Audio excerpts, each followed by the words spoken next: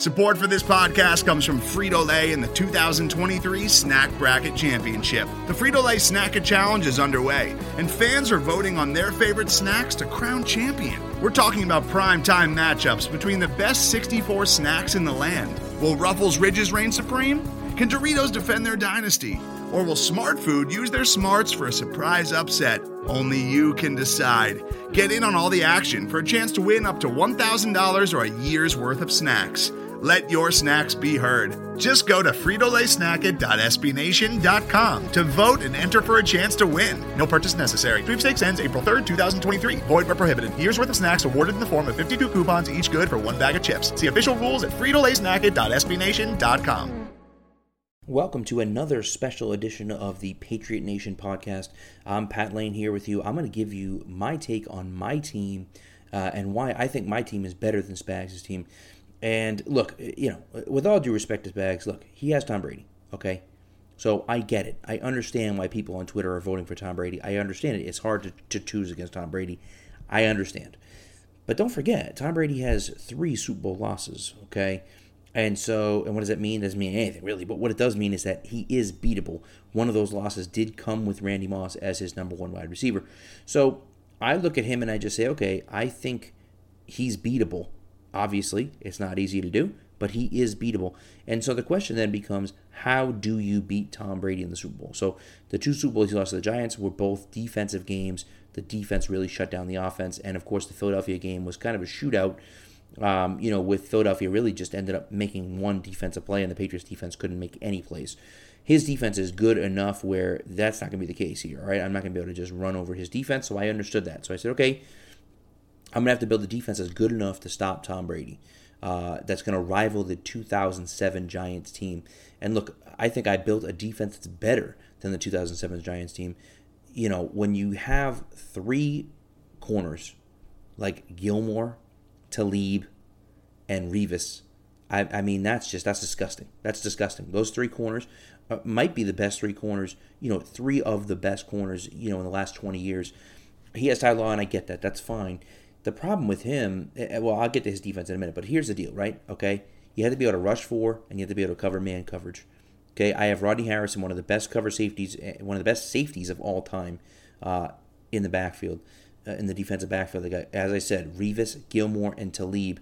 And then my front 4 is Richard Seymour, Willie McGinnis, Ty Warren, and Vince Wilfork. It doesn't get much better than that up front. And maybe you say, maybe you could have gone with Chandler Jones or Trey Flowers.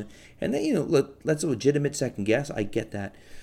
But I'm also not going to have to worry about the run. He's got James White as his running back. So he's not running on me. Certainly not with that front 4, he's not running on me. Plus I have Rosie Colvin and I have Hightower. And Hightower has proven to be one of the best blitzing linebackers, in the NFL that we've seen, at least from the Patriots. And so, in my opinion now, I think I can match up with his offense, right? You put Talib with Harmon over the top on Randy Moss, and then you're telling me that you don't think Revis and Gilmore can stop Troy Brown and Danny Amendola? I love Troy Brown. I love Danny Amendola. I think they're 2 great receivers.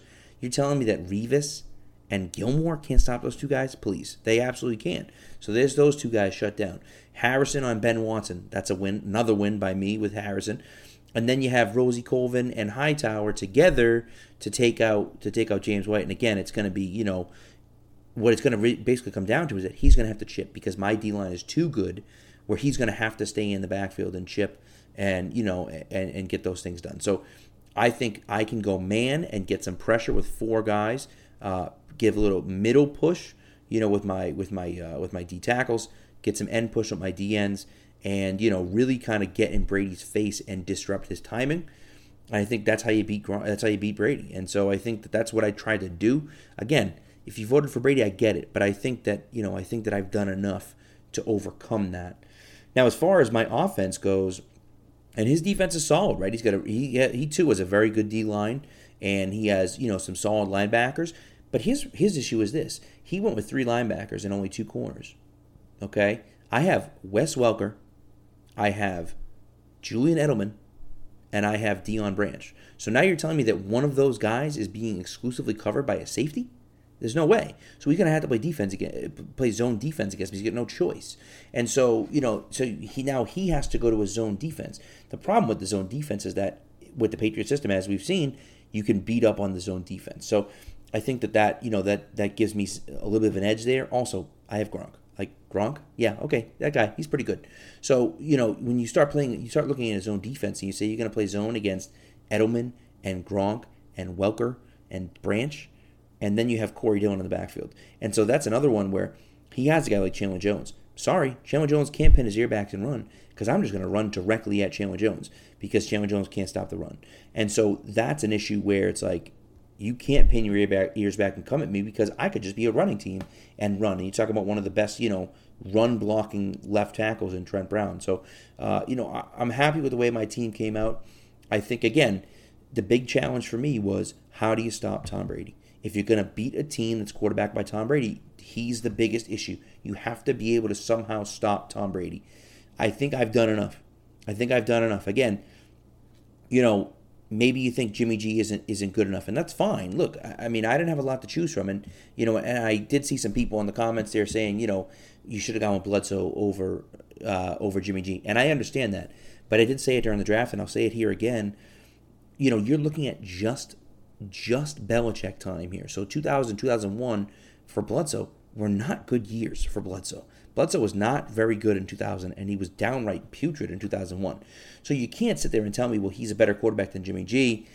I get Jimmy G only played 6 quarters. I understand that. But he was dominant in those 6 quarters. He played very well. A lot of us considered him to be, the next great player. And so that's kind of the guy I look at and say, okay, I clearly I'm going upside. But to me, it was between Jimmy G and Matt Castle. I just didn't think Bledsoe had enough in those 2 years. And I couldn't choose Matt Castle. So I went with Jimmy G as my quarterback. But again, I think I have enough on the offensive line and on the offense to push them enough. And I really do think I can stop, again, stopping Brady's offense isn't going to happen. But slowing him down enough to the point where you give him a consistent headache. And if you're able to stop those guys man-to-man, now you're looking at it and saying, wow, like that's pretty legit there. And so, I think that's an issue where you look at that and really say, all right, if I can stop them in man-to-man, and I can go cover 0, and really maybe not necessarily cover 0 because you're talking about Harmon playing over the top, but even still, fine. Let's do it that way and go from there. So I think, in my opinion, I think I have enough to do it. But we'll see. We'll see what happens. We'll see what you guys think. We are going to have a Patriots writer on the show. I'm not going to tell you who it is because it'll be a little surprise for you. A Patriots writer on the show to kind of break this down and give us his opinion on who he thinks would win this matchup.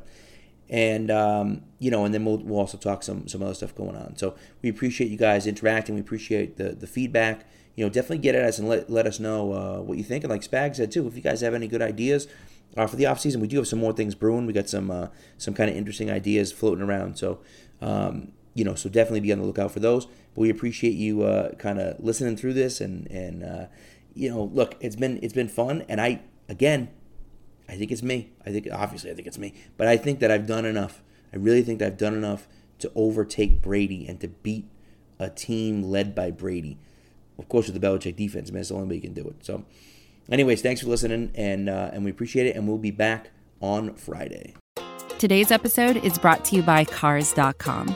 With over 2 million vehicles and 50,000 more added every day, Cars.com will match you with the perfect car for you, your budget, your life, your style. And if you're ready to say goodbye to your current car, Cars.com will get you an instant offer to cash it in. Just start by entering your license plate and get matched with a local dealer who will write you the check. So whether you're looking to buy or sell, just go to Cars.com. It's magical.